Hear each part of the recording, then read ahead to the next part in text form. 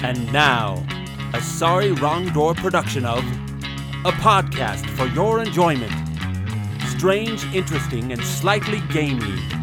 An absurd glimpse into the post-eclectic age.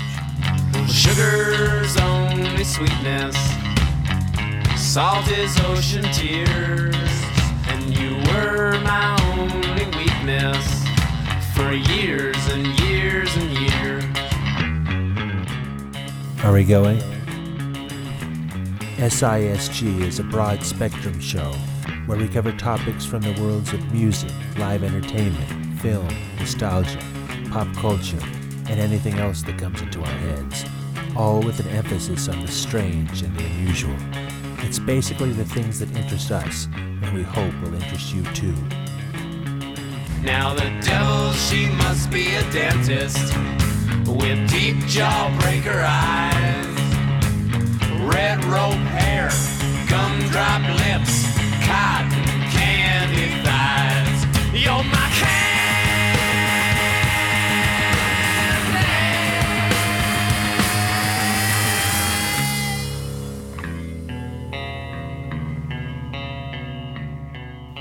Welcome to the podcast, everybody.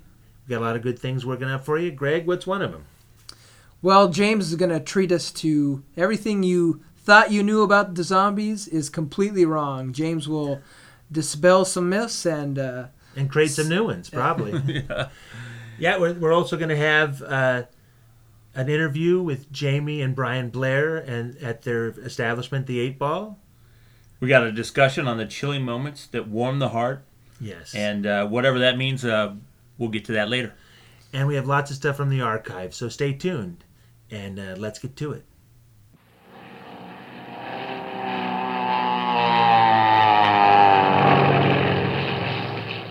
America's fighting men need meat, the best meat, plenty of it.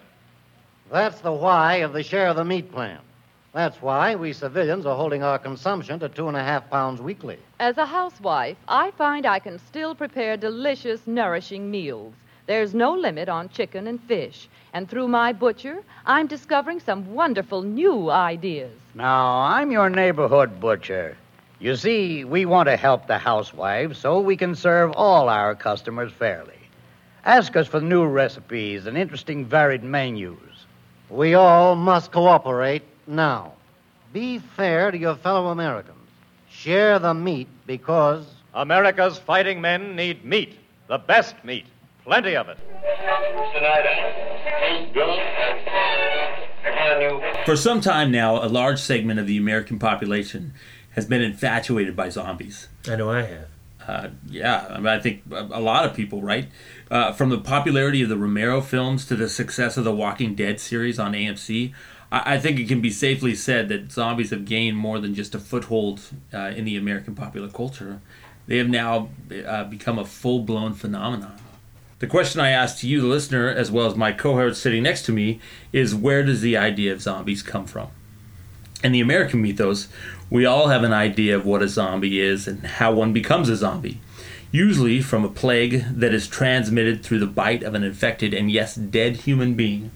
They feed on the flesh of the living and can be killed by some kind of puncture wound, be it gunshot or knife to the brain. Yeah, that's all Romero stuff. Before that in the movies, and he even says in that movie, it calls them ghouls. He doesn't even call them zombies. I don't even know, when's the first time they say zombie? I don't know, because in The Walking Dead they don't, and a lot of Romero stuff, they don't use the word zombie. I know. But how do we ever say it in the Romero? Well, the first Italian zombie movie was supposed to be a sequel to Day of the Dead, was called Zombie, at least the English version. So that might be first, because I don't even know if they use it in Dawn of the Dead, the original one. Did he just do that on his own? He's like, I'm making a sequel to this movie that I didn't make? Why? No, why the Italian guys did, yeah. They just said they wanted to continue the story, but on an island, and they actually, because in the original one, it's a satellite supposedly crashes, and they were saying that's not true. What really happened was that off some tropical island, the dead started rising, and it spread from there. They just thought it was something else. So anyway, that was the first time I heard zombie. But tell us more. Well, everybody knows and has an idea of what what a zombie is, right? Because we're just inundated. I just went to Universal, Halloween Haunt, and the whole thing's zombies. But what if I was to tell you a different kind of zombie story? Is that what you forget everything you know about zombies? A story that takes place on an island where the concept of the zombie has a whole different connotation. Because on this island, which is Haiti, the zombie is not just a conjuring of the mind used to scare for fun and entertainment, like here, or The Walking Dead or whatever. No, it's on this island that zombies are actually real, and what's more, they are intentionally made. And so we begin this tale. In May of 1980, a man walked into a Haitian village, approached a peasant woman named Angelina, and identified himself as her brother Clervius. If he had not introduced himself using a boyhood nickname and mentioned facts only intimate family members knew, she would not have believed him, because 18 years earlier, Angelina had stood in a small cemetery north of her village and watched as her brother Clervius was buried. The man which she began slowly now accepting was indeed her brother, told Angelina he remembered that night well. He knew when he was lowered into his grave because he was fully conscious. Although he could not speak or move, as the earth was thrown over his coffin, he felt as if he were floating over the grave. He showed her a scar on his right cheek, a scar that was caused by a nail driven through his casket. Oh, that's hardcore. Everybody stops at that. You're like, what the hell? But crazy as it sounds, this is true. Clervius went on to tell his sister that the night he was buried, a voodoo priest raised him from the grave. He was beaten with a whip and carried off to a sugar plantation in northern Haiti, where, with other zombies, he was forced to work as a slave. On the plantation, Narcisse, that's his last name, said that he and some other zombies labored from sunup to sunset, pausing for only one spare meal a day. He passed his time there in a dreamlike state, devoid of will or volition, with events unfolding before him as if in slow motion. Only with the death of the zombie master were they able to escape, and he eventually returned home. 18 years later, man. Yeah, how come he didn't come right away? Are they still dopey and everything from the drug they were on? Well, he claims he had amnesia, and then this like a series of unfortunate events. He was trying to get back. He had an awakening. And this comes down right to where zombies come from and what the idea of a zombie on Haiti is. The idea of a zombie on Haiti is entirely different. It is something that is seen as definitely, a product of voodoo, first of all, and then also a product of something that you've done to deserve being a zombie. In essence, a voodoo priest would actually decide and turn a regular human being into what they would consider to be a zombie. You were saying before that it's always riffraff. They choose people that they don't think will be missed, or they want to get rid of. Sort of control the population.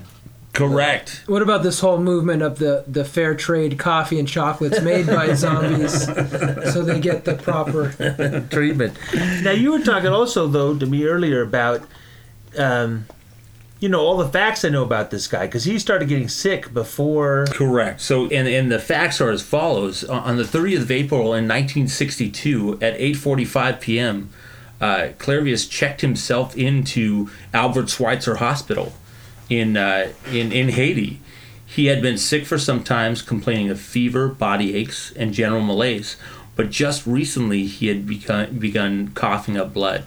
His condition deteriorated rapidly. Attending physicians noted that Clervius suffered from digestive disorders, pulmonary edema, hypothermia, respiratory difficulties, and hypotension. His sister Angelina would later recall that his lips turned blue and that he reported tingling sensations all over his body. On the morning of May 2nd, his two attending physicians, one of whom was an American and the other American-trained, pronounced Clervius dead.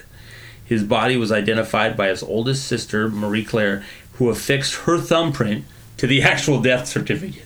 So is this a thing that brought the guy in, or why is this the famous case about? So it is. What's his name?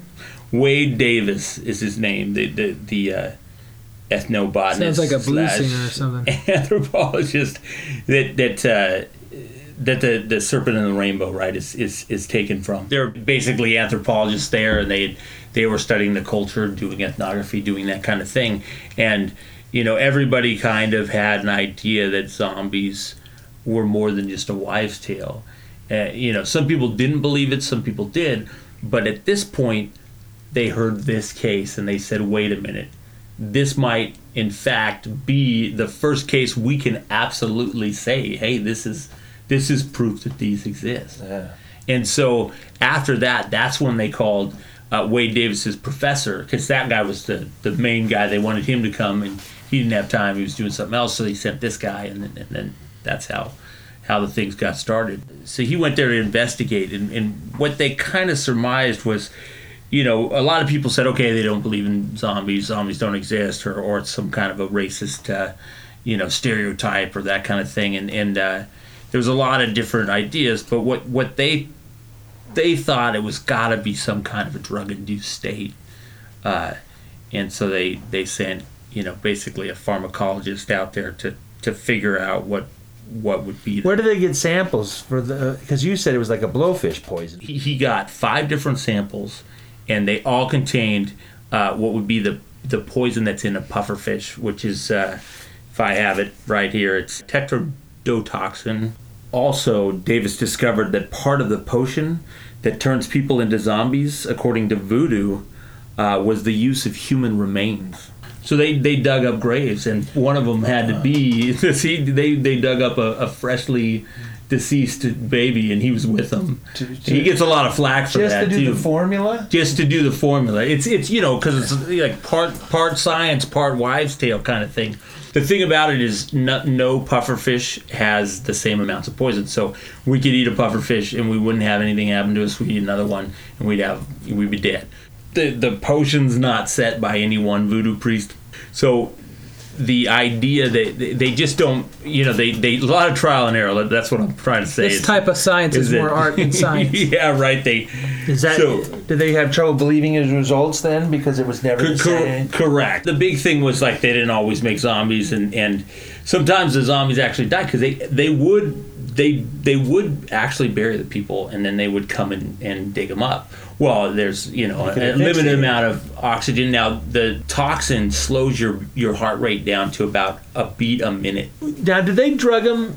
After they wake them up, do they continue to drug them? Yeah. So they also drugged the people while they were there on the plantation working, and it kept them dopey. And when Clairvius says that he felt like he was in a dreamlike state, that's another drug that they would constantly feed the guys to make them dopey and whatever. So some of them were brain damaged, some of them, but all of them were drugged. And then of course when the guy, the Bokor, which they call the plantation owner or the foreman, he died, and then they were able to escape. What were the early accounts? Because they have, like I said, in the 30s and the 40s, I Walk with a Zombie and all those things. So people knew about this. So if you read about this, you find that there's like all these references to people coming back and telling these stories. Same kind of similar story. They see zombies walking or working on a plantation, basically The Walking Dead. Or these Americans, or just all lots of foreigners. All foreigners. I think it's funny that even in White Zombie, the old Bela Lugosi thing, how close it was to what you're talking about. Because in that one, he uses his mesmerism too, but he also drugs the lady. He gives her something in her drink, and then he draws her in, and then all the zombies are just to work for him as slaves, and they just show them falling over, getting ground up, and just doing all this free labor for him. And you know what? It's funny because, that's it. That's the story. and now you know. If you're ever in Haiti, to stay out of trouble, or you just might end up being singled out by a voodoo priest and living a hideous existence as one of the real Walking Dead. You have been warned. I put a nickel in the telephone, fell my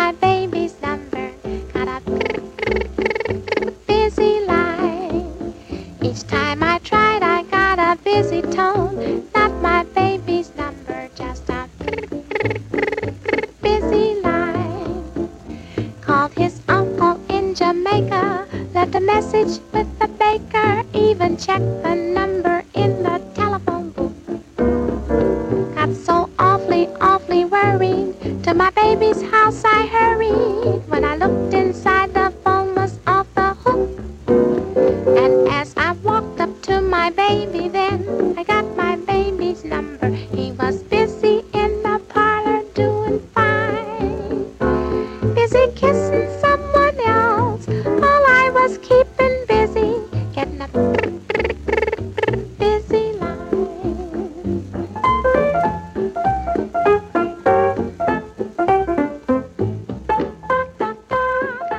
Busy line. Okay, lunch is over. Now back to work.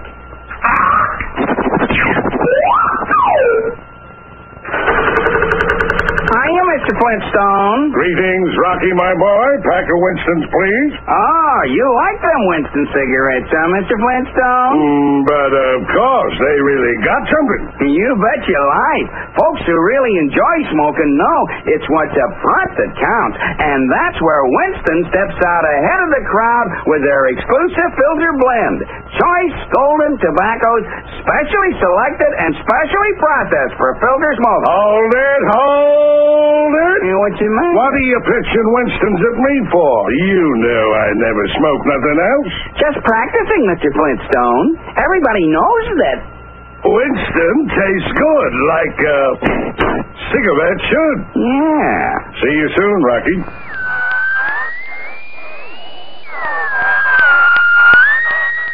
In my line of work, I meet a lot of creative and interesting people, and I always thought they'd make great interviews. So we decided periodically on this podcast that we do just that, introduce you to some of these people and their creative endeavors.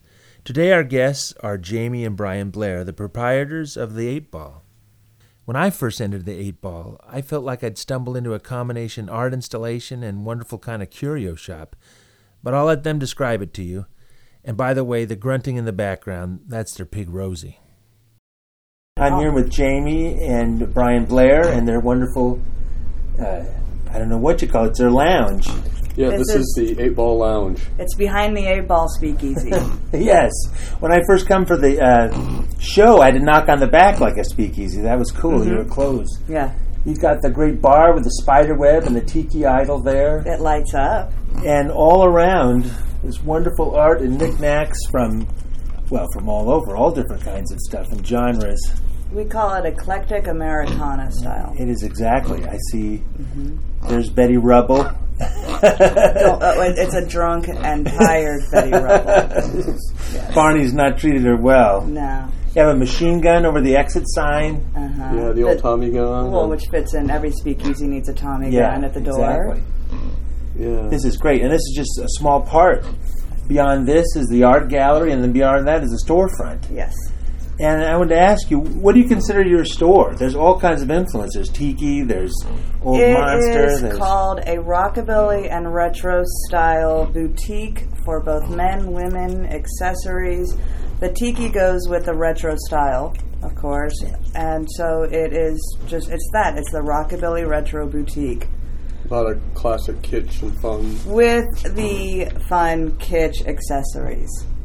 Very cool. Mm-hmm. It's the presents for the people you don't like.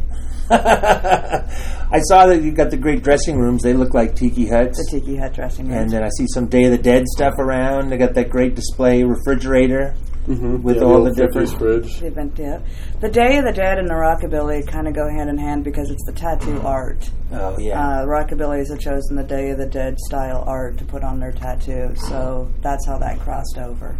Yeah, it's hot rod, tattoo culture, motorcycle culture, monsters, tiki, still classy dresses. It's like everything you guys love it. The only thing you don't have is the Scottish stuff here, and maybe I just haven't noticed that. It's secretly in here. When we have events, when we have something like the art shows, we open up this back lounge, but also we have Ladies' Night, which is the last Friday of every month, which is all up and down the street with food trucks and everything. Food trucks, people stay open late. There's bands. There's cocktails. It's like it's an American street fair. Nice. Yeah. But we work the Scottish in there because we usually have kilted bartenders. Oh, cool. There you go. That's what draws them in. We have people coming into the store on a regular basis just on that evening, the ladies' night out, going, are the kilted bartenders back there? So. And I just bring that up because you guys are always in the Scottish games. Yes. Yeah, we go to the Highland Games and represent Clan Blair. Mm-hmm. I saw the pictures of both of you. Yes. On the Facebook. That was awesome. That was really nice. Mm-hmm. And what was your display? You had the armor display this year? Yeah, we had arms and armor of the Scottish border reavers who lived on the borders in early 1600s, and they were pretty lawless, so they needed a lot of arms and armor and things to protect and reave and steal, as they did. It's different from the people's perception of the Highland Scots, the Braveheart style, the Highland Scots. The Southern Scots weren't that perception of Braveheart. It was more of they were actually lawless. Just as Scots, just as fighting, just as drinking, just as not caring and stealing other people's cows. But they're not mentioned in any hero movie, so we thought it would be a good idea to portray the other side of Scotland, which is the Lowlands. Nice. Which is actually more spatial of Scotland than the Highlands actually are. Yeah, they were going at it with the English much more than the Highlanders even. Well, they're right next to the border. On a daily basis, so. Yeah. They were more mercenary, more cutthroat. The true Scotsman. The true Scotsman, really. Yeah. Describe your current... This will be gone by the time everyone hears this, but your current gallery show. This is called Return of the Skeletons from the Closet. The reason for the return is because last year we did it with Skeletons from the Closet, and next year it's going to be Dawn of the Skeletons in the Closet. It's progressive that way. It is a monster art show collaboration. Yeah, monster, Halloween, anything that reminds us of what, the October feeling. And the stuff is gorgeous, and you didn't mention it, but a lot of the professionals from the movie business have art pieces in there. That is 90% local special effects artists portraying their art in there. That's kind of how the name came because, doing effects, we all have little projects we've done on our own, and they're all tucked away at home, literally in the closet. Exactly. So we just thought... That's why it's Skeletons from the Closet, not Skeletons in the Closet. There's that too. There is that too, but that's specifically why it's Skeletons from the Closet. It's what special effects artists are going to drag out of their houses and show. They've got this hand that looks like a complete accurate human hand that has a Punch and Judy head, or the Punch head, and then it's crucified. Yes, that's Mike Regan's pieces. Yeah. There's a mad scientist that's actually coming out of the picture frame, and that lights up. It does. The chemicals light up, or yes, actually, the chemicals. The test tube lights up. They got great zoographs, and you got your great Fiji mermaid. That looks awesome. Yeah, that was fun. He's going in another show here, a taxidermy show. Oh, nice. Themed. Oh, you're going to have a taxidermy show here? We're not. I'm actually going to display it in another gallery just down the way here in Magnolia Park. Oh, I got to check that one out. And what is going to be the next gallery show? Because that's our podcast will be out before that one. The next gallery show, it's called Tide and Blossom. It is an artist named Christiana. She did a show here last year. It was a sold-out show. It was fantastic. She designs what she calls muertitas, Day of the Dead painted faces. But she does them as actual sculptural pieces, as busts, almost like they were hunted and put on plaques. I see that one there. Yes, that's gorgeous. She created a fairy tale land of the muertitas, and these are the hunted versions of them. But it's not gruesome. They're decorated in elaborate flower headdresses. Some have horns, antlers. This next show, her artistic talents have progressed a lot this year, so everything is much more substantial than it was last year. Tentacles and shells. Oh, nice. So that's why it's called Tide and Blossom. There's going to be a lot of sea muertitas, like the sea folk. It's very Brian Froud style. It's gorgeous. Yeah, we try to portray in our gallery mostly things that are custom culture. We had a pinstripe show where we had guys from Japan and America come together. We do the monsters, the retro horror art, custom culture, meaning that it's within the retro style, rockabilly style vein. The tattoo art, it can be all categorized into custom culture. especially here in Los Angeles. Nice. We haven't mentioned the third party here, No, if you Rosie. If you hear oinking and grunting, it's not us. It's Squealing. I don't have a squeak toy. It's our pig. Yes. She comes to the store here with Jamie, and that's kind of our shop pig. She's Rosie mascot. Rosie Von Bristlebutt. Yes. She's our pinup piggy. She's a micro pig. Right now she's only 7 months old. That's what they call them? They're micro She's called pig? a micro. Yeah, she's a micro pig. That's good, because the miniature pigs aren't too miniature, so micro sounds better. Well, it's all the same. Micro, mini, teacup. She's that's another name, teacup pig. A lot of people associate like a teacup pig is only, it always stays that small teacup size. No, a teacup pig gets to about 45 to 60 pounds. But when you compare that to an 800-pound pig, it's quite teacuppy. It's more manageable. She's beautiful. 200-pound pot belly. Yeah.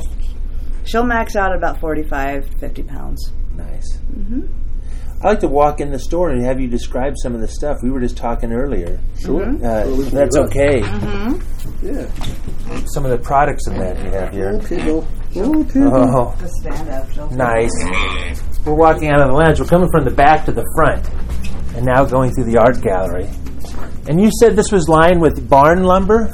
Or just to give the appearance of barn lumber? The appearance of barn lumber. Yeah, barnwood. I wanted everything to look like we just ripped it out of an old barn, or and it does, but more beautiful. The coloring is nice. I've seen old barns. And barnwood is actually really expensive. So. Oh yeah. I just bought the worst wood I could find, with the most knots and warps and dings, and just made it work. I see this. I forgot about this. This great face mounted of the Eye of the Beholder Twilight Zone nurse. That is the most popular piece. Oh my gosh, that's so perfect. I'm impressed by how many young people know that's the Twilight Zone. Well, it's on Netflix. Yeah, I've got my niece. I like these Ray Harryhausen pieces, or esque. Yeah, we got the giant Freddy, the 4-foot tall Freddy head in the corner. That's pretty scary. Well, cocaine nightmares. So now we're in the back with the tiki area, sort of. We got the tiki dressing room and you were talking about the stuff in the refrigerator. Yes. Yeah, this is kind of our housewares whole end of the place. And we try to make all of our fun kitsch gift stuff still practical. We've got the Stone Cold Moe Tiki ice cube trays, the Skull and Crossbone ice cube trays, and even the Gin and Titanic ice cube. It's Titanic molds for the ice. Yeah, it actually comes nice, and the iceberg. It comes with iceberg molds and gross and more. It's more. A lot of people find morbid, but everyone chuckles. Oh yeah. We've got the you can freeze these and make actual ice shot glasses. Oh, nice. I see the funny side up. You were talking about that earlier. If you're going to make breakfast, why not make it into a skull? It's a wireframe thing. You put two eggs sunny side up, they become the eyes, and it forms a skull. The mustache baking molds. That's the cut the lady in half knife sharpener. Yeah. The sharp axe. This great knife sharpener. As you cut it through, it looks like you're cutting her in half in the magic act. Yeah. Like the Nom skulls, the cupcake. It's a cupcake. Brain. Yeah, it's a skull that you put your cupcake in, and then you make a brain frosting to go on the top of it. The people really have to come see this because every square inch is covered with great stuff. It's like a museum as much as it is a store. Yeah, we tried to make it look like a combination of like Hot Rod Garage and Tiki Explosion and somewhat retro house, little industrial. We've got like the old style classic pinup aprons. But covered in tattoo print. Tablecloths. Nice. We've got cool tattoo print bath towels, and even all the shower curtains with, the tattooed lady. We've got the shark. Sailor's grave, the old sailor's tattoos. Oh, nice. We've got all kinds of course. We've got pinup shoes, pinup dresses, anything for the gals. Anything they could possibly want. We also are one of the few places down here in Magnolia that has guy stuff.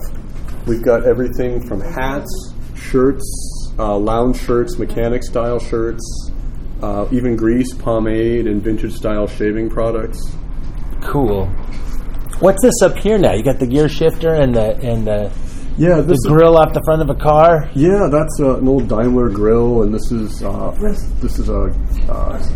panel, instrument cluster from a 29 Ford that's been kind of made into a bit of bit of an art piece. Like over here on the guy's side, we've got an old flathead intake and carburetor system. We've got some old pistons. You know, I took a lot of the stuff I had in my garage, old car parts. You have some great stuff. Yeah, stuff I've been collecting for a while. And I thought, well, when we put it in the shop, we'll just do it. Yeah. The only thing we hired here, we built everything ourselves. The only thing we hired was an electrician, and that's more for safety. Yeah, well, of course.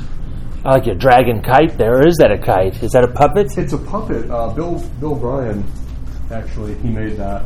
And it's kind of a street performance piece. It's a wearable puppet of a dragon That's so cool. With one flip of a switch, turns into a devil. The giant head turns inside out and becomes a devil's tail, and then it's kind of a Grim Reaper devil. And it's right next to this beautiful dress with frill and Day of the Dead skulls all over it. Yeah. Mm-hmm. We've got guys' wallets, even baby clothes. Baby clothes. Yeah, we have a lot of I fun. see your pomade collection. Mm-hmm. We've got a lot of these fun baby clothes. There's actually a guy locally here who designs and makes all of our baby clothes. I like the Dirty Diaper Tour. Yes. Oh yeah, the Squirts, Fresh Wipes, Johnny Crap, and the Royal Flush. We got the Little Gasser. Yeah. Oh, nice. Yeah, so that's a lot of fun stuff as well. What were both your backgrounds? I know this Joker because I'm with him all the time. Yeah. But what was your background? Was it in the arts too, or is it? Don't have much of an artistic background. Well, you have it anyway. Yeah. It's natural. I'm actually a high school dropout. Proud of it, though. I went back. I got my diploma when I was in my 20s. And I've actually been this man's wife for a lot longer than I can imagine. That's my background. That's your greatest challenge. That's my greatest challenge. I've been putting up with this guy since I was 18 years old. Well, I remember back at Long Beach, all the people that did great things there quit and dropped out of that place. Yeah. There's nobody that actually graduated that came to anything over there. I'm a mother of a teenager. I was a housewife, and I've always been artistic. I was a seamstress for a long time, but just as a personal business. Part also with the Highland Star, the Scottish. Those costumes are gorgeous. I make all the kilts. So this I place have a very eclectic background. Perfect for the shop. It's all led to this.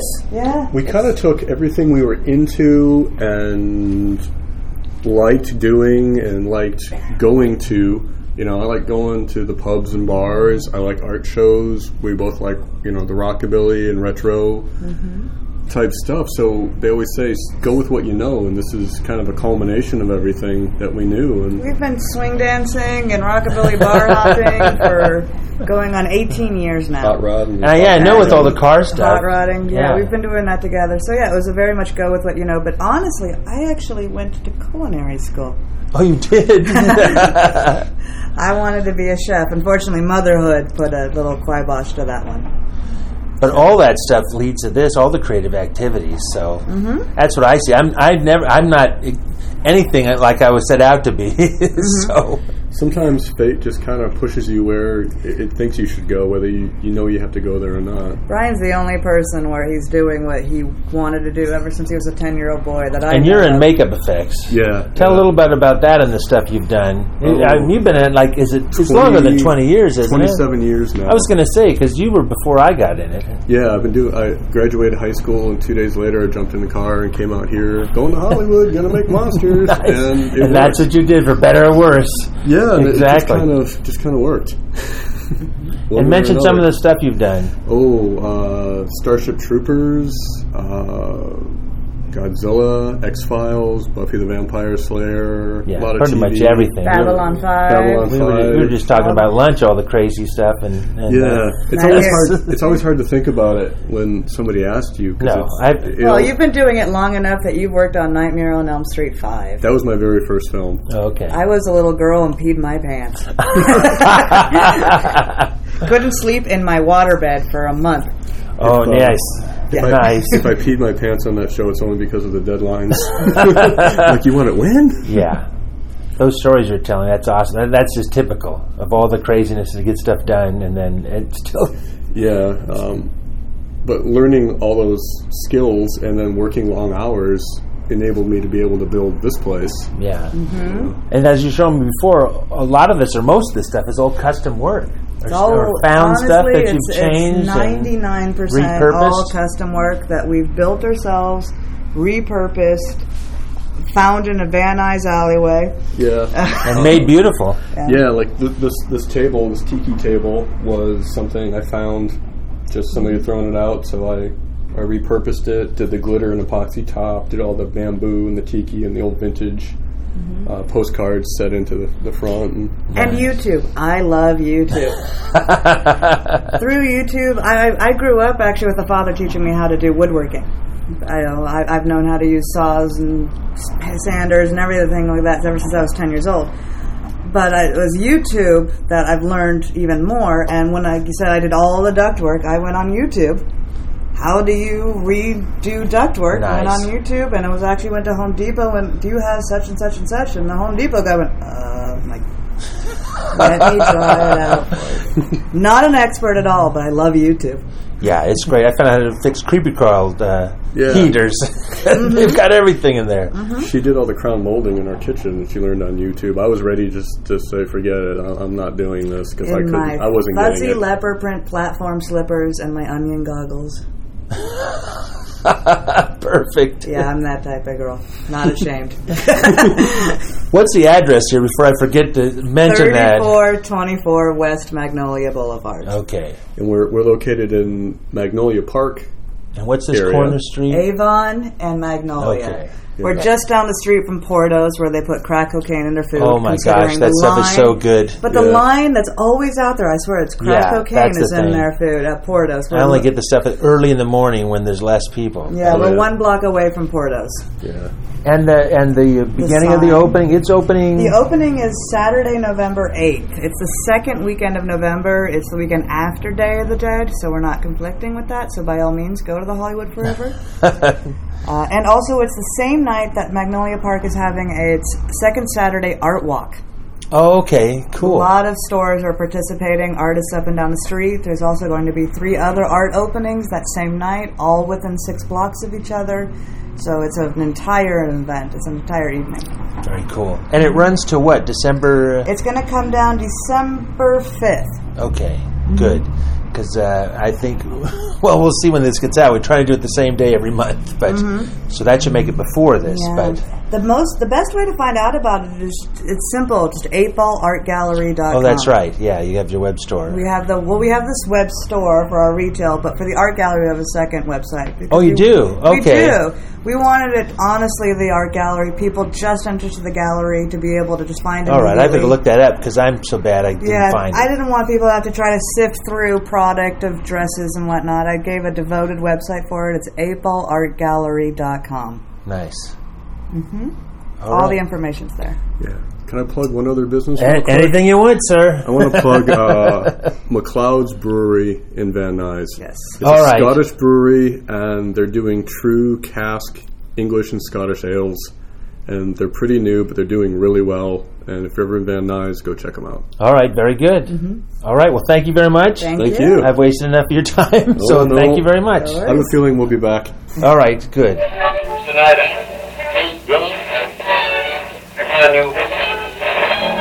Fly in me face, fly in me face, fly in me face, fly in me face. Well, I hope the battery don't come out and fly in me face tonight.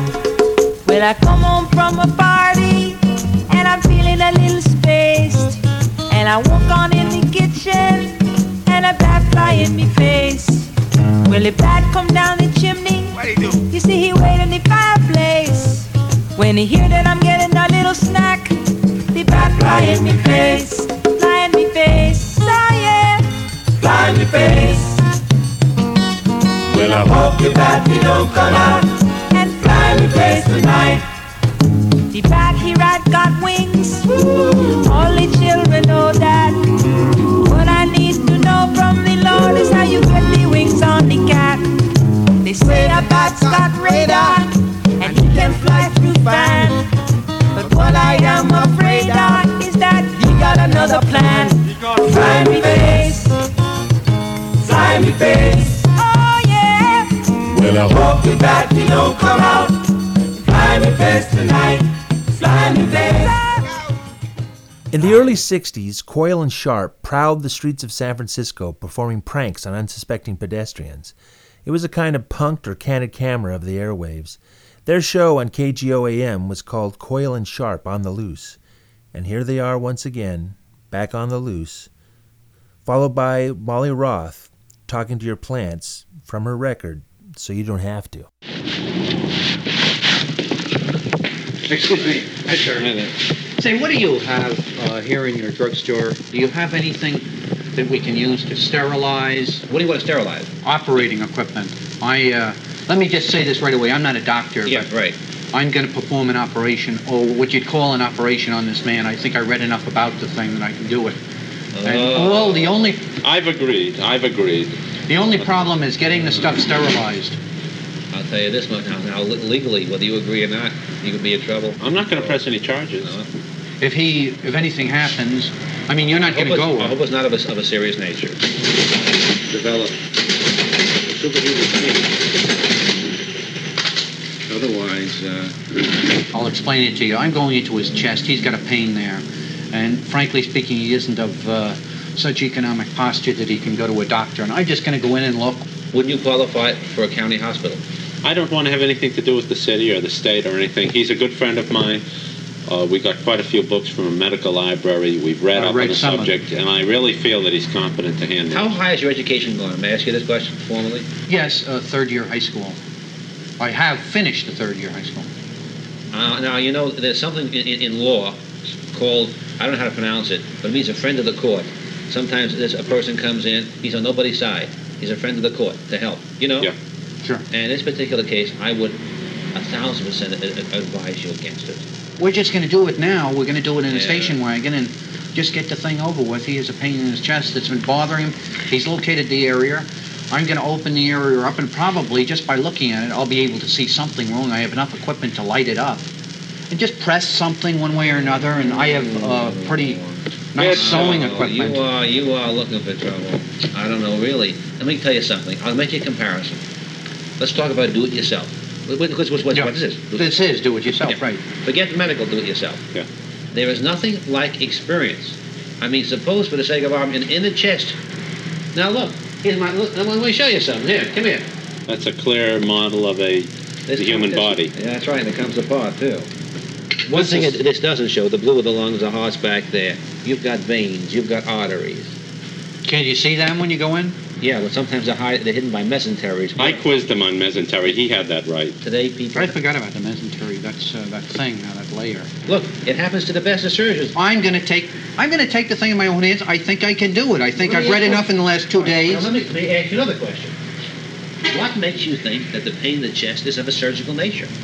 Let's look in and see. Let's go in and see. It's a stab in the dark, but I'm willing to take it. Well, what do you feel?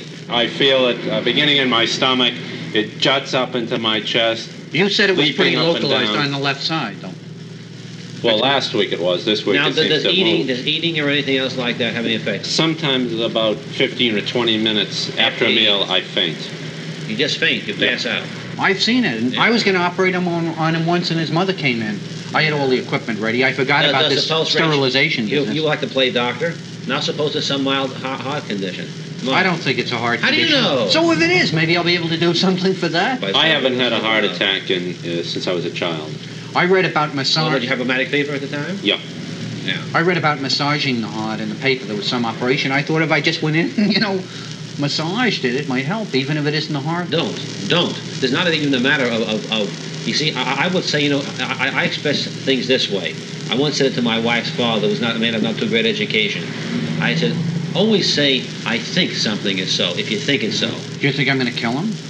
I think you're running fantastic risks for no reason. Well, if he goes, and there's very little possibility, as I see it, that you'd go. But if he goes, not according to the books. Forget the books. You don't I've know read what them this for 2 days now. For 2 days. Doctors go to medical school for 4 full years. Yeah, but they're going to operate on the whole human body. What's the difference? This is just one little thing. I have a pain in my chest. The body is connected. Can I just get some cleansing powder? I would sell you I wouldn't sell you a Kleenex because I'm not much against it. He's done 2 operations on a pussycat. One on a dog. One on a dog, one on a pussycat. Last week, both of them came through pretty well. For a day or 2. How about some antiseptic powder? I won't advise you. I won't even mislead you or lead you one way or the other. Bandages? I won't do a thing for you. I'm against it. How about if we get the station wagon across the street and if anything comes up, I'm against this. I just come in and tell you? I'm against this. If you're across the street, I'll call the police. Really? Could we get some color film or something to take some shots? No, I don't want to do that. No, I want to have pictures taken of it. They do that with a lot of the big operations. Supposing something went wrong, but nothing's going to go wrong. I don't want to take any pictures. That's stupid. No, I'd really like some film. You're making a big mistake. I'd really like a big mistake. Could we get some film? I'll sell you film. This is non-medical. Do you think I don't have sharp enough equipment?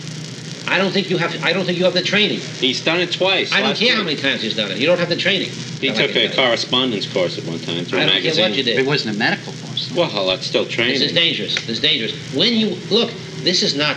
What should I say? The dark ages. Can I show you the equipment I have? I wouldn't look. No. Sewing equipment and everything to sew it back. What if we just wrote up the procedures we're going to go through in the operation and you read it? No, because first of all, I'm not a physician myself, and second of all, do you know somebody then that could come out in the car and do it in that field? No. I believe in doctors. I'll do it. You will not do it. There's a top man who can lose a patient. So I lose. I mean, I'm not going to lose you, but you know. What do you mean? You're not going to lose him? How can you guarantee to him you can't? Well, you go. I'll tell you what. He put it in writing. He guaranteed. He said there wouldn't be any chances. You go to a doctor. I did write something out for his mother. You're making a fantastic mistake. You'll be in prison for several That's why we wanted to park the car right across the street from your store if we needed help. You could prescribe something. Get something out there, at least to stop the blood. This is illegal for me. I would just call the doctor. How about if I bring him around the back? No, leave this alone. Could we do it at your house? Go get yourself to, you know what they say in Shakespeare, they say, get thee to a nunnery. Get thee to a surgery. Really? You might not even need surgery. You know what you might have? I'll give you a for instance. You might have an ulcer. An ulcer. You know how they treat ulcers? They don't treat ulcers surgically. Well, you cut a piece of his stomach out and put it together again? Couldn't I get an ulcer out? If I knew just where it was. That's what the technique of that thing is? I'll get it out. I could get it out. I admire your confidence, but I don't admire what you're going to do. And don't do it. And the only reason I'm talking to you is you're literate people. You seem to be intelligent, and yet you're willing to run a risk, like a mutual risk for both of you. That's needless. That's foolish. There's no risk. I'll give you a for instance, and I'll give you chills up and down your back. I had a 49 DeSoto. I brought this car into Marshall and Clamp in Los Angeles, the DeSoto distributor. See? And I had transmission trouble. They tore the damn thing down 5 separate times, couldn't fix it properly, and finally said, "We give up." If you damage his heart and what you're going to try and do, you realize what's going to happen? What? There's no replacement part for a heart. He can't go to the hardware store and get you one. Now forget about it and go away. I know you don't have time to talk to your plants, so I'm going to talk to them for you. You can go on about your business, whether that's to class or the office, or fixing dinner, or making love. Don't worry. They'll listen to me. Let's begin. Poor little Ivy. Do you speak English, Ivy? What's your problem? Why are you so droopy? Oh, I see why. Your person really poured the water to you. You don't like wet feet, do you? I know you love humidity, but you look like you're standing in a rice paddy. We'll put you in this east window and let the sun dry you out and mist your leaves every day. And I promise you won't get watered again till your pot's dry, at least an inch down in the soil. Okay? Oh, Fern. You're absolute dynamite. You're from Boston, aren't you? You can always tell good breeding. No brown tips, no dry leaves. I'll bet you take a shower every day. Don't be shy. You're fantastic. They really read their lesson on you. You're in a really big pot, and you get drenched about once a month, I'll bet. But you really love that shower on your foliage every day, don't you, baby? You're a neat little spider plant. Spiders hanging all over you. Aren't you proud? Sitting there in the sun in that tiny pot producing babies like mad? I know your secret. You go to bed early. Give you about 8 hours of bright light. And no light after that. That's why you're so fertile, isn't it, Bunny? Oh, Mr. Chefalera, you're going to have a bath. You're covered in red spider mites. See that sickly gray foliage you've got? And those misty little spider webs all over you? You and I are going to the sink. And you're going to have every leaf, back and front, washed with a nice, mild, soapy bath. Then we'll rinse you off in the bathtub. You're going to have to live by yourself for a while. You don't want to give your buddies red spider now, do you? If you don't shape up in a few days, I'm afraid I'll have to spray you with an insect bomb. And about 4 days later, repeat it. And then we'll get the eggs that have hatched out since we started. What a pretty philodendron you are. You know, some people think because you will tolerate a lot of bad care, you're ordinary. You're not ordinary unless you get a lot of bad care. Pretty good light, little water when you're dry. You don't get bugs. Your leaves are lush and big and green, and you really look tough.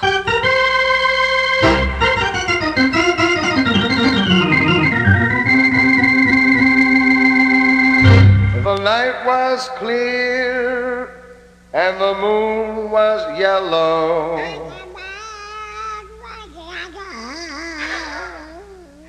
And the leaves came tumbling down. I was standing on the corner when I heard my bulldog bark.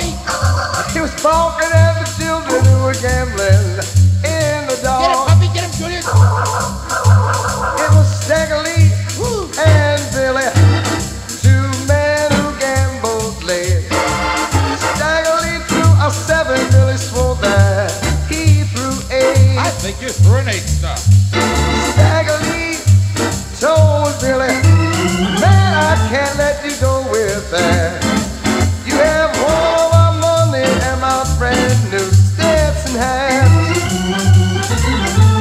Staggerly went home and he got his 44. Said, I'm going to the bar and got to pay that debt I owe. Go Staggerly, go Staggerly, go Staggerly, go Staggerly, go Staggerly, go Staggerly, go, go, go.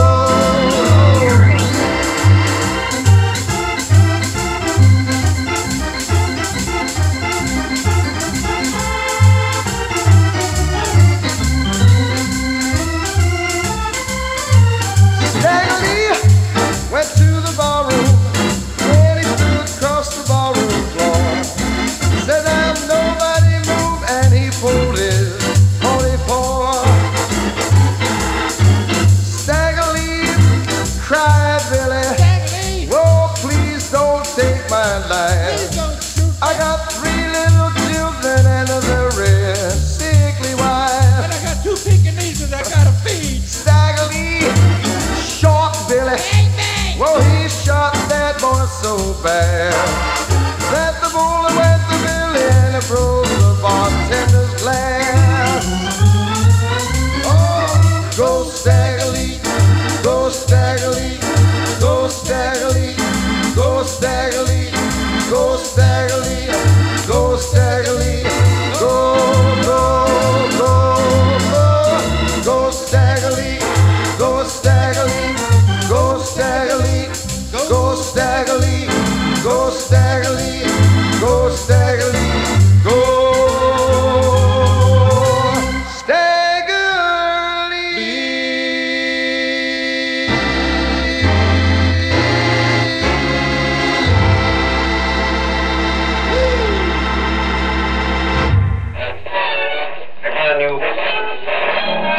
So we were tossing around some ideas, and we would like to take things down to kind of a little more of a sentimental note. So we're calling this segment Chilling Moments of Terror That Warm Our Hearts. So what does that mean? We're still trying to figure that out. Yeah, but it's something that it makes you tear up because it's so perfect. That's my definition. Something so wonderfully horrible that you couldn't have done it any better. It's gotta be intense. Let me give you some disclaimers here, so just so you know what you're getting yourself into. First of all, these lists are completely subjective. You're going to be listening. You're going to say, "Hey, I got a better moment than that." Obvious. Well, yeah, you probably do. Get your own podcast. This is our opinion, and that's a spice of life. There are some spoilers, probably. I don't know what you guys are doing. Yeah, but that's right. Absolutely. I have a few Absolutely. spoilers. The moment is definitely a and spoiler. here's the first spoiler. We're not very good critics, so get over that. And then this is not. There are lists out there that are the most disturbing and scary. That's not what this is. These are these moments where we got some inspiration, we got a little excited, and also we may have wet our pants a little bit. These are the moments that kind of inspired us, and they're kind of, again, it's very subjective. They and certainly personal. could be scary, though. I mean, They're not in any order of Oh, mine is. Oh, you're in order of chilling and heartwarming? Yeah, Okay. darn it. So you just can you mine list it are. real quickly? No. We'll play it by ear. That's what we do. I've got some. Well, what I thought we would do is we'd reveal our number 3, our number 2, and number 1. Oh, we could do that. But it doesn't have to be in order. You could just fill whatever you want. Oh, So before I had a long list, and so we're each gonna put out 3, and then 2. We have some honorable mentions. Do you have some honorable mentions too? I Okay, do. good. All right. I do. So I'll start off with a few of my honorable mentions. Let's not go into too much detail with the honorable mentions. I think there's why don't we each give a honorable We got to mention? fill time so we can use as many details as we want. We're talking, boys. We're So, an honorable mention of mine is The Fourth Kind. It's not a great film. It's supposed to be the fourth kind are aliens that come and abduct people. So it's supposed to be a real life thing. So they show real footage with the Hollywood footage along that happens. Well, you don't have to watch very long to realize that the real footage is also Hollywood footage. But it's kind of creepy and disturbing, and for at least for the first half of the movie, I was kind of fooled into thinking it could be remotely real.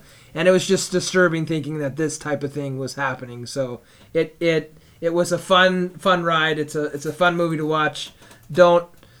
It's in between.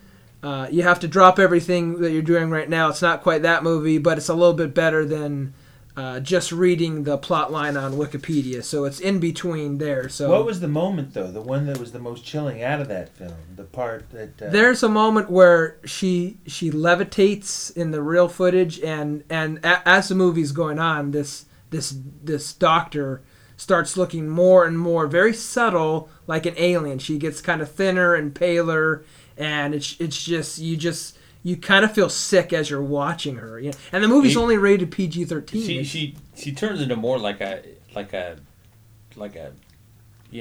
starving person or an Andersonville. Exactly. But that's disturbing enough. No, it's that's crazy. Cool. I've never seen it. I know about the movie, but I've never seen it. It's a fun ride. Don't drop what you're doing. But and there's another scene where they actually record what's going on. When she gets abducted or whatever, and I think that's pretty chilling as well. Yeah. There's a lot of her being recorded as she's speaking, and then she listens to it afterwards because she can't tell what's going on during the time, so she just puts a recording. That's device. always good. Yeah. And then of course you hear all this crazy stuff, and she's reacting to it, and you're reacting to it. That original one they did in the 70s when it was the couple that were hypnotized. Barney and this other, and I forget what the woman's name was, and that's when they revealed that they had run into. They were abducted too. That's their story. That was really done well.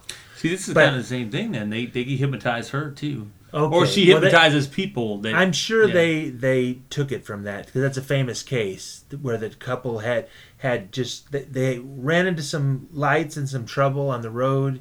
And then they had nightmares ever since then. They had all these weird, troubling dreams. And so they went to see a psychologist, and he hypnotized them. And then they started telling all these weird stories. Oh, that is kind of how... That's exactly like that thing. But it's cool. It is cool. So should I give another... well, let's go around the table. Okay, all right, so go ahead. I'm going to go... One of my runner-up, I'm going to give 2. But one of my runner-up is the Island of the Lost Souls.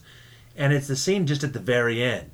because he's been whipping these damn things. He's been keeping them in check, and at the very end, they finally realize he's breaking all the rules, and there are no rules, and they all go at him. And you just see the hands all grabbing the scalpels, the knives, all the tools, and they take him to the House of Pain, and then they're just hovering over him, and you can't see what they're doing. You just hear him screaming and screaming as the camera pans off, as they're just tearing him apart, basically. And that was so beautiful. The first time I saw it, I teared up. It was perfect. So lovely. But it's still just a runner-up. And James, now what's your runner-up? Well, my runner-up was Johnny Got His Gun, because... Oh, sorry. We talked about it, but... just edit that out. I don't know if you've seen... If you haven't seen it, it's... Frank kind of touched on it. They think that... So he got in an accident during the war, and he's in a coma, he's in a coma, and he has no arms and no legs. Yeah. Ugh. Yeah, and he can't talk, and they think he's just comatose. He can't figure out, and they finally figure out that he's actually been awake or been. I forget he's been conscious, right? He's got he tears up or he blinks or something. Well, no, and then so he can blink, and then they're blink. He's doing Morse code, and then what's the Morse code? And then the Morse code is "kill me." That's beautiful. Oh, I don't remember that. That's hideous. And so that warms my heart. Yeah, nice. All right, the tears coming. Let's hear another. So another honorable mention to this topic here. Another honorable mention, and gosh, I struggle with putting this in my 3, but the Funhouse. It's a great set. It's a great setting. It's about some teenagers, of course. All trouble happens with teenagers, and so they go to the Funhouse and they say, "Hey, wouldn't it be fun if we spent the night?" Well, they couldn't have been more wrong. And so in the Freak Show, I don't want to give too much of the spoilers, but there's this freak that wears a Frankenstein mask. Well, he kind of looks like Sloth from the Goonies on crack or something. He's just totally disfigured, and so they find out that there's this thing, and they're trapped in this fun house overnight, and some make it and some don't. It's a fun ride, and when I saw it, there were some parts where I almost felt like I wanted to stop the DVD player. But what's the most chilling moment of that? The most chilling moment is when they're looking over the fortune teller is the mother of this freak, so they're watching him. And maybe this isn't the most chilling, but it was the moment where I was like, I just started to cry and wet my pants a little too.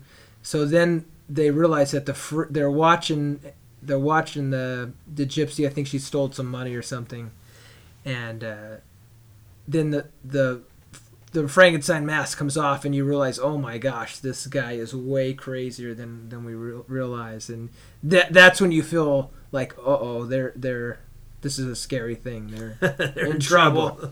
Okay. Yeah.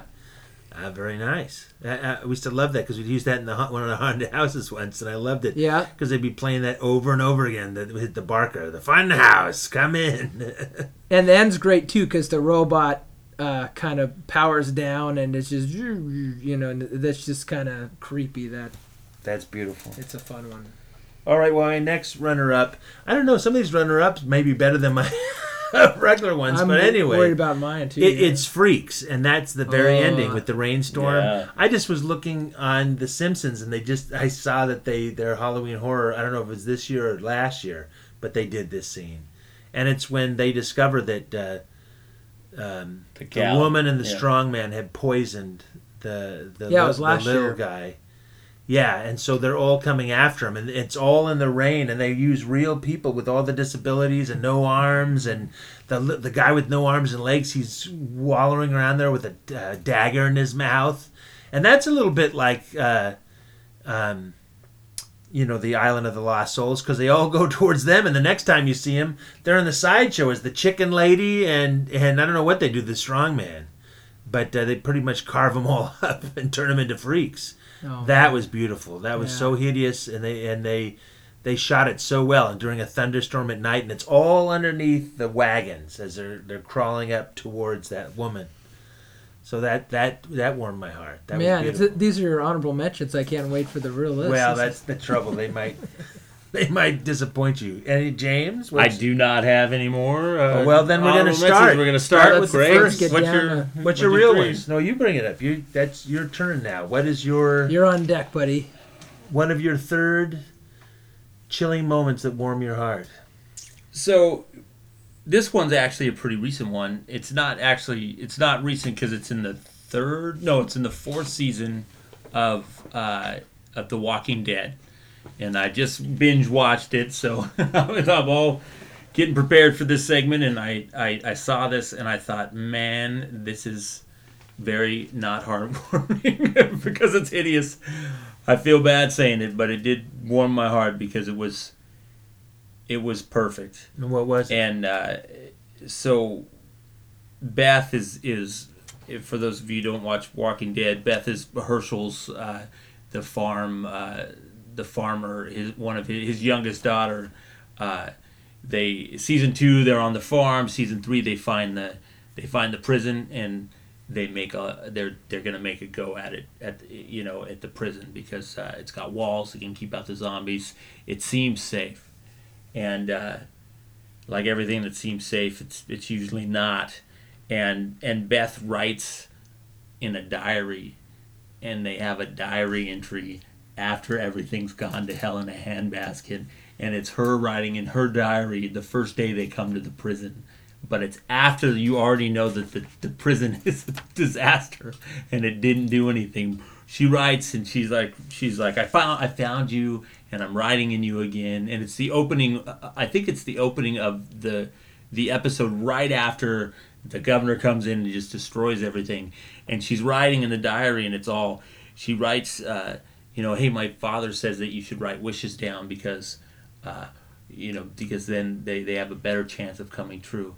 And my one wish is that we live here for the rest of our lives in this prison, and we make a go of it. And you know that it's not going to happen because you already seen that it's a disaster and everybody's going to die, and it's horrible, and it's beautiful and beautiful at the same time. Very nice. All right, Greg. Well. This is Tales from the Dark Side, the episode Inside the Closet. And it was actually, I didn't know this before I did my research, but the godfather of gore, Tom Savini, is the director of this episode. Savini, sir. Savini, that's what I said. Of Dawn of the Dead and From Dusk Till Dawn and Dawn of the Dead, I already said that, but the Godfather Gore directed that one. I always loved the Tales from the Dark Side, the intro. Man lives in the sunlit world of what he believes to be reality. But there is, unseen by most, an underworld, a place that is just as real, but not as brightly lit. That was good. Yeah, the music and everything, I always thought that was great. But this particular episode, you have a girl a college student who's renting a room from a professor, and there's this closet, and she's sure there's this noise coming from the closet. Oh, that's right. She's always obsessing. She's got a key for it. And the professor's like, just forget about it. Don't worry about it. And so she does find something, and the creature attacks her, and takes care of her. And then the end is. Here's a big-time spoiler, so if you haven't seen it and you want to, turn it down right now. But the professor is talking to the mother on the phone. He's like, well, I don't know where she is. I'm not, I'm not in charge of her or whatever. And so then behind, you see the creature in the distance, and the professor's going to get it, but nope, it's his daughter. And so it's just beautiful. And when I saw it, that was a guy from Reanimator too, wasn't it? The long-haired guy. Yeah. He's just disturbing. Just being hugging this white beast of a thing at his leg. Let's go read you a story. Yeah, and then he's just holding her. Oh, that's good. Yeah. Well, the first one of my three is from Kings Row, and it's Ronald Reagan of all things. Oh. And he's been in some kind of accident, and he goes in the hospital, and the doctor that's going to take care of him hates his guts. It's his girlfriend's father and does not approve of him. So it's the next day, and they're downstairs, and they hear him calling, Randy! They run up, and he's like flailing around, reaching towards the end of the bed. Where's the rest of me? And the doctor had amputated his legs off, and there's just nothing, just the blanket going down. And that was really good. That's his best performance of anything he ever did. Including 2 runs of presidency. It was beautiful. That was beautiful. Very tight. And it's so funny that it's that movie. And I've never seen anything the way they do it quite that has the same effect on you. It is good. It is good. So, James, what's your next one? All right. I found that I'm all TV for some reason. You know, I am a big Buffy the Vampire Slayer fan. And I think it's season 5, Frank. Season 5. Buffy's mom dies. And the episode is done sort of in flashback. You see little pieces of what's happening the whole time. And she comes in and her mom's dead on the couch. And that is it's horrible. If you just see it, it's been she's been through the whole 5 seasons. You know the mother, you've invested in her, all those things. And then you're trying to figure out what the heck happened to her the whole time, because you're thinking, demon coming, you're like all this kind of crazy stuff because it's Buffy the Vampire Slayer. And you find out it's like an embolism or something at the end of the thing. And it just makes it more hideous. And I don't even know why, because it should be a demon killing somebody more hideous. Well, what made it hideous, though, too, is that everything else is treated like fantasy. And that was treated exactly like real death, with no, elements of humor, elements of a soap opera or whatever. It was just coming home and find your mother dead, and the police coming in the hospital, and she's frantically thinking, what is it, what caused it, and then it's just death. It's just what happens. It's just what happens. I think sometimes when things are real, that sometimes is scarier than, like this could actually happen. It's like, and it shocked you because it is all those things. That's why I like that show, is it's all crazy and whatever, but this comes in and it hits you like a ton of bricks. It's one of the best illustrations of just like, wow, hopelessness, because usually she's always like, I could do this, or I fix this, or whatever, because that's the thing. She's always destroying bad or whatever, fighting evil, and then this was just death. And she lost. It also shows that nobody can save you if they want to write you out. Yeah. So, Greg, what is your next? So mine comes from a short which is based on a story called The Smiling Man. 2 a.m. The Smiling Man. You can find it on YouTube. It's a really... it just kind of gives you goosebumps watching this short. And it's about a young man who's... college age, and he always is, he'll walk home from a friend's house at 1, 2 in the morning, and he always feels safe. He even comments on how polite the drug dealers are at that time. Well, there's one night that changed his life forever. And so he's walking, and then he sees a figure, and I'll read you a quick bit here. I turned down a short side street in order to loop back to my apartment when I first noticed him. At the far end of the street, on my side, was the silhouette of a man dancing. It was a strange dance, similar to a waltz, but he finished each box with an odd forward stride. I guess you could say he was dance walking, headed straight for me. So there's this kind of little back and forth where the character crosses the street. And did they show the? You see he's narrating, but you see the person doing it. Well, in this is from the story, but in the short, there's no audio, so or no dialogue, I should say. So he sees this man at 2 in the morning smiling and doing this dancing, and then so he crosses the street, and then he turns around and he's crossed the street. So my moment is there's a moment where the tension is mounting, and then he sees that the smiling man is dancing away from him, so he's finally relieved, but he doesn't want to take his eye off, and then he realizes he's not dancing away, he's running right toward him, so he starts running back to his apartment, and so it was just a really chilling. When you read the story, it's chilling. When you watch the short, the actor that they got to be the Smiling Man is fantastic, and it's just it's just a fun ride. So check it out on YouTube. Did they? Well, okay, we won't spoil it. Yeah, it's a one time we're not going to spoil. Yeah, yeah. All the rest of these we'll spoil. We'll leave one at least. Yeah. That's good. I got to check that out. Yeah. My next one is from Arlington Road. I don't know if you saw that. It's with, who's Sea Hunt's son? Jeff Bridges. Oh, yeah, yeah. Oh. So Jeff Bridges is slowly discovering that his neighbor is like a Timothy McVeigh terrorist, basically. And it's Tim Robbins. And they seem so normal and so friendly, and his son is involved in their scouts with them and their friends. And by the time he finds out, it's too late. He finds out they're going to want to blow up the FBI building.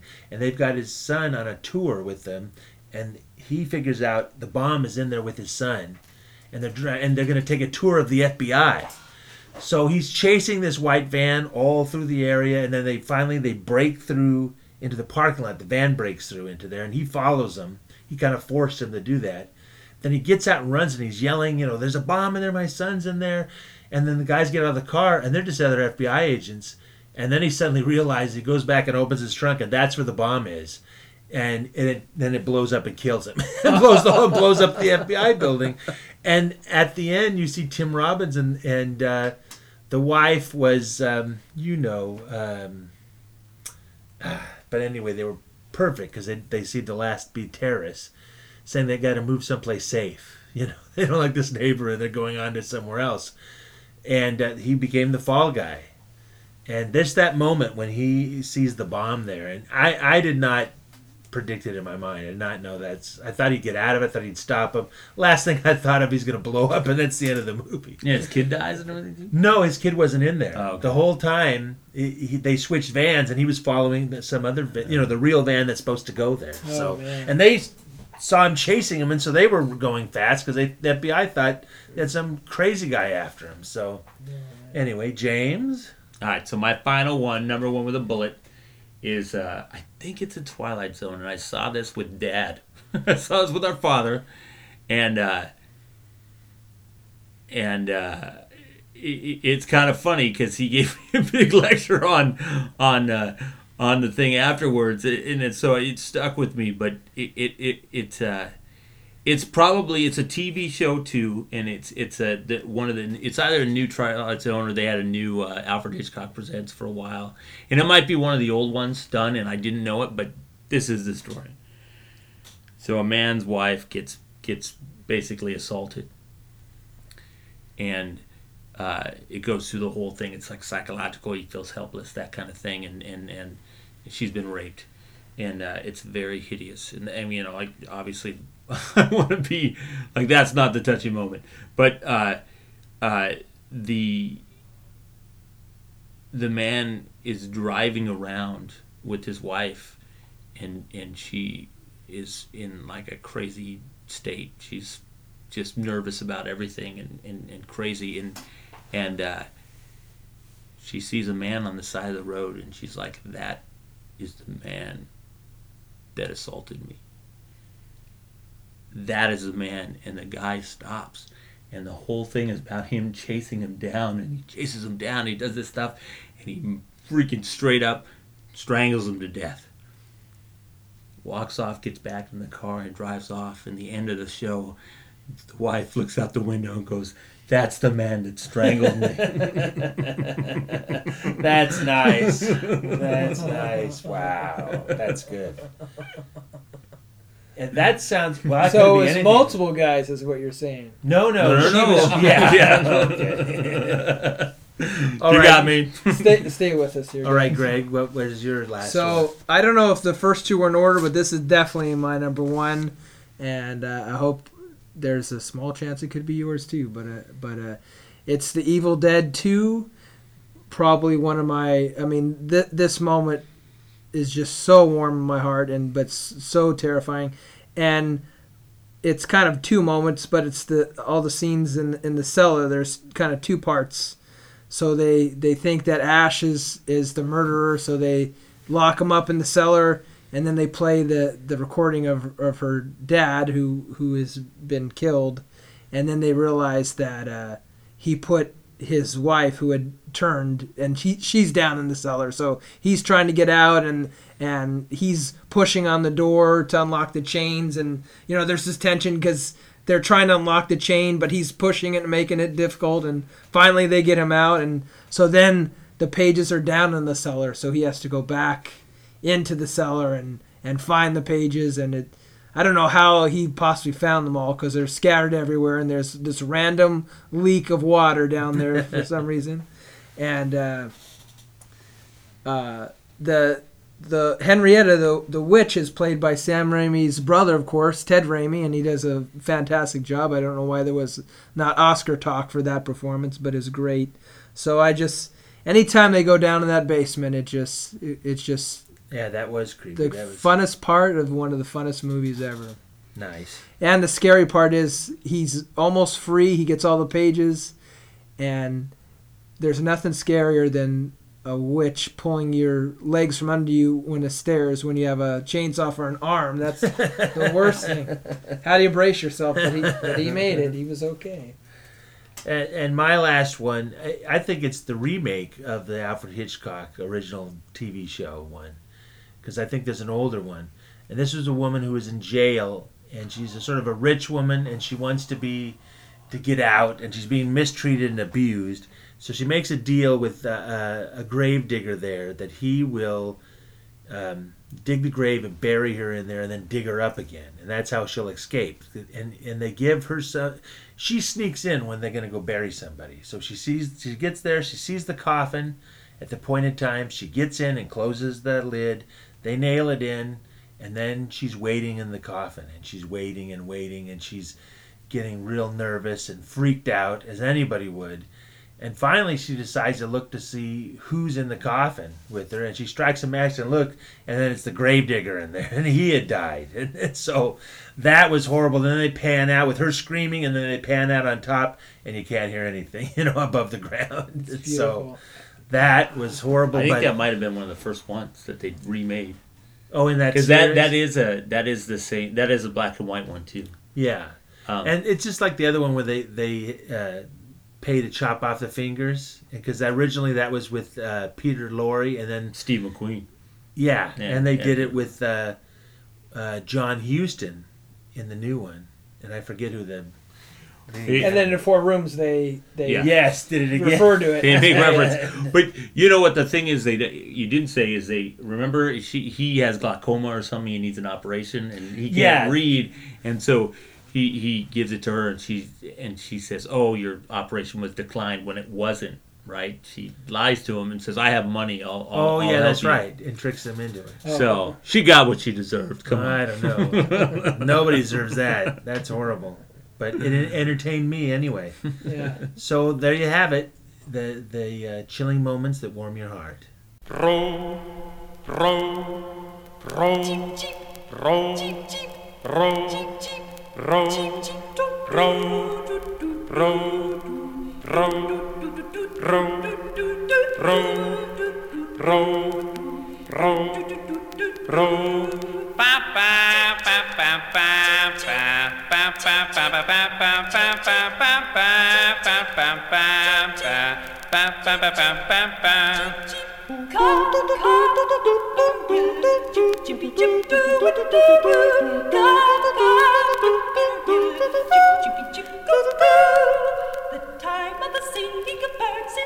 The time of the singing of birds is come. The winter is past and the rain is gone. The time of the singing of birds is come. Come away, come away. The flowers appear upon all the earth. The voice of the turtle dove sings new birth. The flowers appear upon all the earth. Come away, come away. Rise up, oh my love, and come my way. For this is the dawn of the new spring day. Rise up, oh my love, and come my way. Come away, come away, come away.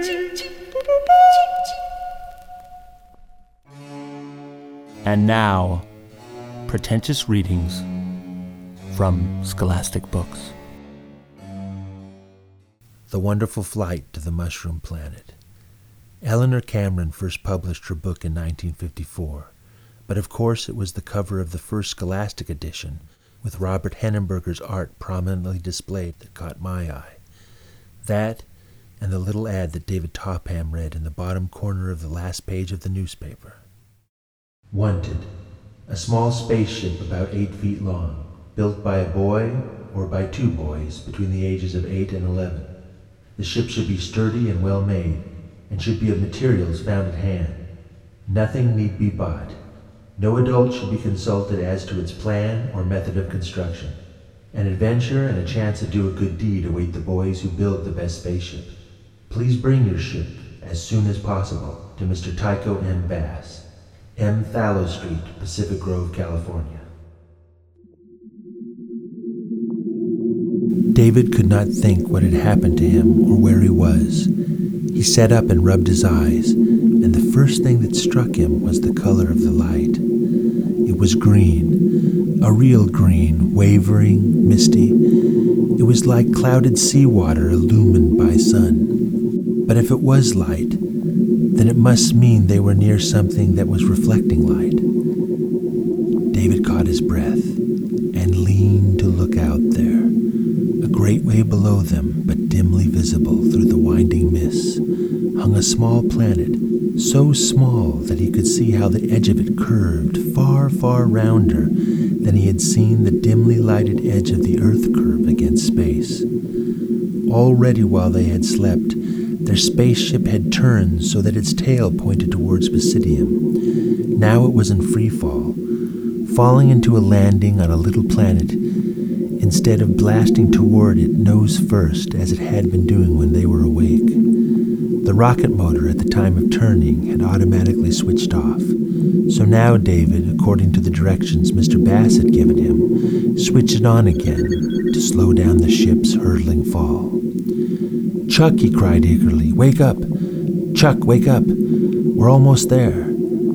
Ah, but how strange his words sounded to him, and how strange his voice. High and delicate, and far away like the tinkle of wind chimes. Could this be David Topman? "Ha-ho!" he cried out, testing himself anxiously. "Hey, hi!" But it was no use. Whatever he said, no matter what sound he made, he still sounded a great way off. Chuck stirred, then raised his head and blinked. What is it?" he asked in confusion. Then he sat up. "Why, it's all green. The light." Yes, and Chuck's voice sounded peculiar. The voice of another being entirely than Chuck and David knew. And then his words. What could be the matter with them? Chuck started forward and pressed his face to the window and looked straight down. "Dave," he cried, "it's Basidium. We're there, Dave. We're there." Then he turned, a startled look on his face. "Yes," said David, and now he knew how it felt to have his heart leap into his throat. "It's the little planet just our size." But Chuck was staring at him. "Dave," he whispered. Then he tried it out loud. "Dave Topman!" He put his hand to his mouth. "We sound different," he got out at last. "I know," David answered quietly. "Perhaps it's the atmosphere." But all the same, he had a feeling it wasn't the atmosphere at all. And then as the small world below them swung up nearer, he had an awful moment of uncertainty. There it is, Chuck. But what if the people aren't people? What if they're... He couldn't even begin to imagine what impossible sort of being they might be. Of course, as Mr. Bass was a Basidiumite, though of a race that had long lived on Earth, surely they would resemble him in some way or other. But what if they're awfully primitive? Just the beginning of a Mr. Bass. What if they only make noises? He finished with a shudder.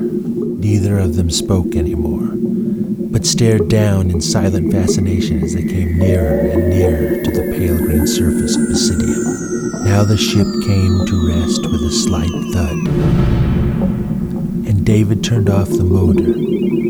With huge eyes, the boys peered out at what lay about them. Through the wavering green light, they made out that the entire world was pale. Over its surface grew what seemed to be spongy moss.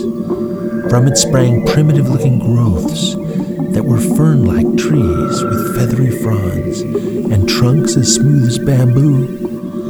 Yet these trunks were not the color of tree trunks at all, but were as pale green as the rest of the plants. And there were mushrooms, hundreds and hundreds of mushrooms wherever you looked. Grayish and pink and cream they were, every kind you could imagine. Some huge and towering with great thick fleshy stems, and some slender and small and delicate. Myriads of them growing out of the moss. When the boys opened the door to the spaceship, they were met by a dampish smell, the smell that comes to you from an old rain-soaked log when you pull off one of those ruffled, fan-like fungi.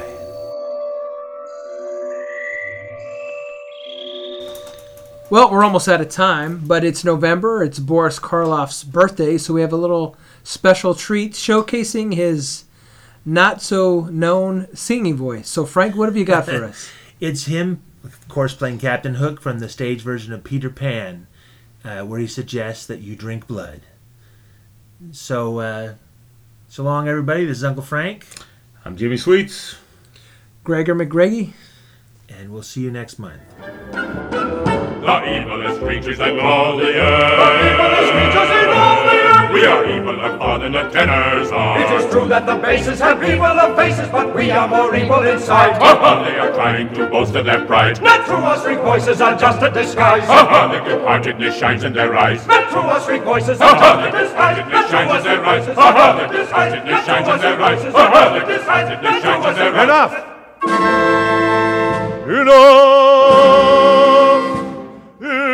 Enough of this bickering stuff. When I am around, there's no question of who is the meanest, the lowest, the loathsomest, cruelest. Look, it's Hook! Aye, it's a Captain Hook. Eat blood, drink blood, dream blood, think blood. And you all can have as malicious a look as the meanest of all, Captain Hook. Aye, the meanest is Captain Hook. Eat blood, drink blood, dream blood, think blood. And you all can have as malicious a look as the meanest of all, Captain Hook. Aye, the meanest is Captain Hook. There's nothing lower than Captain Hook. There's nothing lower than Captain Hook.